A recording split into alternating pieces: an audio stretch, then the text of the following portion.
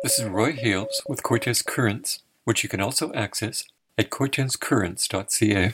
At their April 27th board meeting, the SRD approved a proposed bike park at Blanken Memorial Park in principle, but is withholding its endorsement until it can ascertain the implications of this action. Regional Director Jim Abram explained, "It's one of the main projects on Quad Island that is totally involving the community, the biking community, and the school groups. I went to the school myself and made a presentation to an assembly of the school kids. And after explaining to them about the regional district and all that, I asked them, what would you guys like to see on Quadra Island? What's your number one? And about 100 hands went up, and every one of them said bike park. So there's obviously a lot of support for a bike park, which we already have. We built a bike park a number of years ago. I was totally involved in it with a couple of volunteers, but it was rudimentary, and it was for novices. This is an official, completely engineered bike park, and there will be a meeting with the kids on the island and the other bike groups on the island to actually work with the regional district and with Quadra Island Recreation Society to make sure that the bike park meets their needs and for a long time into the future, not just for right now. The problem being that the Quadra Island Recreational Society leased Blanken Memorial Park from the SRD and did not seek the SRD board's consent before applying for and obtaining a $180,000 grant from the Community Economic Recovery Infrastructure Program. As title holders, the SRD would be legally responsible for an asset they had not authorized. They could be responsible for cost overruns during construction and have not had time to consider oversight, maintenance, or insurance costs.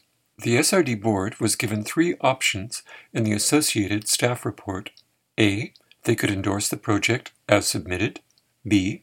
They could approve the project in principle, but withhold their endorsement until a report identifying the implications is prepared by staff. Or C. They could withhold their approval until that report is prepared. At their previous meeting, the Electoral Area Service Committee recommended that the board follow option B, approve the project in principle. Chief Administrative Officer David Leach advised the board, the issue that I'm just bringing to the board's attention is, in following the board's procedures and transparency and openness, what this resolution leads to is that outside of board and committee, we deal with the directors in the society to work this issue out and then subsequently bring it to the committee. So it really, again, goes against the principles to involve the director in the discussions before it comes to committee. Director Charlie Cornfield from Campbell River asked, question perhaps to the director, what advantage does it have to conditionally approve in principle prior to us getting the information on what implications it has to the regional district? What was the rationale for endorsing in principle, conditionally approved in principle? In the report, it was made quite clear that the staff felt that the proper process may not have been followed and that a number of items needed to be looked into, checked out, whatever, and they needed some time to do that. But at the same time, the application for the money had already gone in and been approved, needed to have some kind of endorsement that they're accepting the money. Otherwise, it might go away. So the idea was to take the money, take our time, go back to staff, let staff do their thing, and go through the whole project and make sure that it was properly done. After that, they could come back to us and we would give it an endorsement with a report about the implications for the regional district. If they felt that it should be endorsed, if they felt that it shouldn't, well, then they would tell us that. So Just wanted to make sure that we didn't stall the process, we kept it moving, that we didn't lose out on the money. It's $180,000, so it's a lot of money for a small society. And it's one of the main projects on Quad Island that is totally involving the community, the biking community, and the school groups.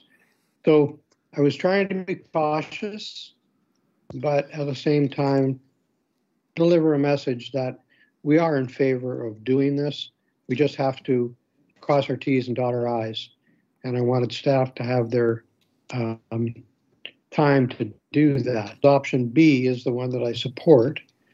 Chief Administrative Officer David Leach said, What Director Abrams speaks about a bike park is accurate. The issue that I'm just bringing to the board's attention is, in following the board's procedures and transparency and openness, what this resolution leads to is that outside of board and committee, we deal with the directors in the society to work this issue out and then subsequently bring it to the committee. So it really, again, goes against the principles to involve the director in the discussions before it comes to committee. To which Cornfield responded, I'm concerned that if it says, what if the board doesn't approve it? Then there's a whole lot of time and effort, and it almost makes it feel like, well, they were successful in getting the grant, so you have to approve it. And I think that who knows what implications there may be. I don't know if there's any restrictions on the land itself, or whether or not there's liability concerns or considerations. I understand the need for those types of recreation facilities, but I think the process should be followed better. Regional Director Noba Anderson of Area B, or Cortes Island, said, I think what EASC and Director Abrams specifically often try to do is insert director participation. Happened years ago in a much more fluid way. I don't see in this motion there being any sequencing of timing, but clearly this is something that the administration doesn't support and the board isn't going to support. And so I think getting hung up on this delegation of authority is a misdirection of our effort, and that option B really should be supported, just omitting the director and just saying at the end, implications for the regional district can be considered by EASC and the board, which leaves the intention clear of EASC. Any director can certainly still be involved in discussions, is not a delegation of authority. So when we get to it, I would like to move B with that amendment, or that different. Abram appears to have been offended by the Director of Area B's comments. Well, that's interesting. The assumption that directors are trying to insert themselves in the process is absolutely false. The intention was to tag along with the staff and the EASC committee. Not that I would get information necessarily before them, but there would be special consideration for the thoughts of Area C towards this bike park. It is an Area C bike park, not an Area B bike park. So anyway, do whatever you please with it. If it gets passed without that in there, it's still going to move forward, and it'll still come back to the board with an approve or don't approve or modify or whatever after staff have done their due diligence. And I'm perfectly happy with that. Regional Director Brenda Lee was in favor of staff drawing up a report. She added, I would support Director Abram being there. He knows what's happening on Quadra. He's talked to the school kids. He's talked to the proponents. He's talked to the community. If anybody knows the background of this, he does. Campbell River Director Colleen Evans had some questions. In the report, it speaks to potential implications for SRD, and certainly one of them could be the ongoing maintenance.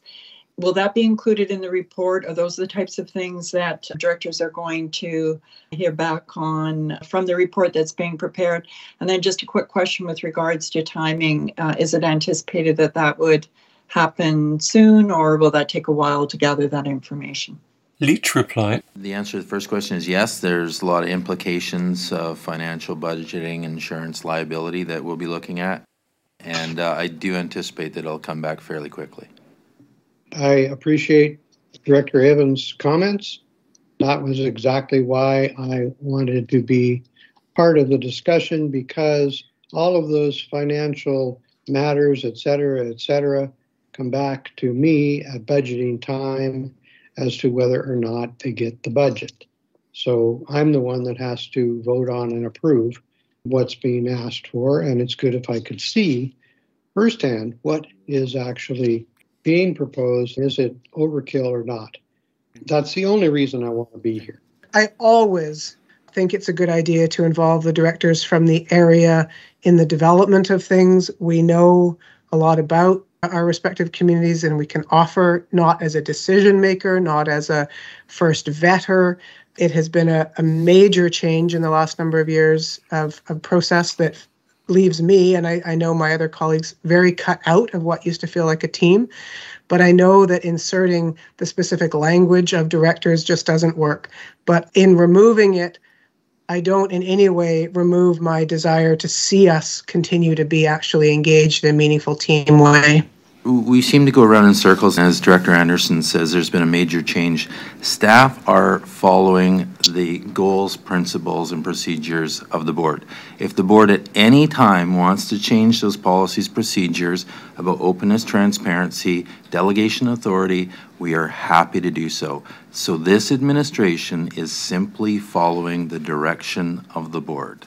In the minutes of the April 27th meeting, it states that Director Anderson moved and Moglove seconded a motion, quote, that the board conditionally approve, in principle, the bike park project of the Quadra Island Recreational Society as submitted, withholding endorsement until such time as a report identifying implications for the regional district can be considered by EASC and the board, unquote.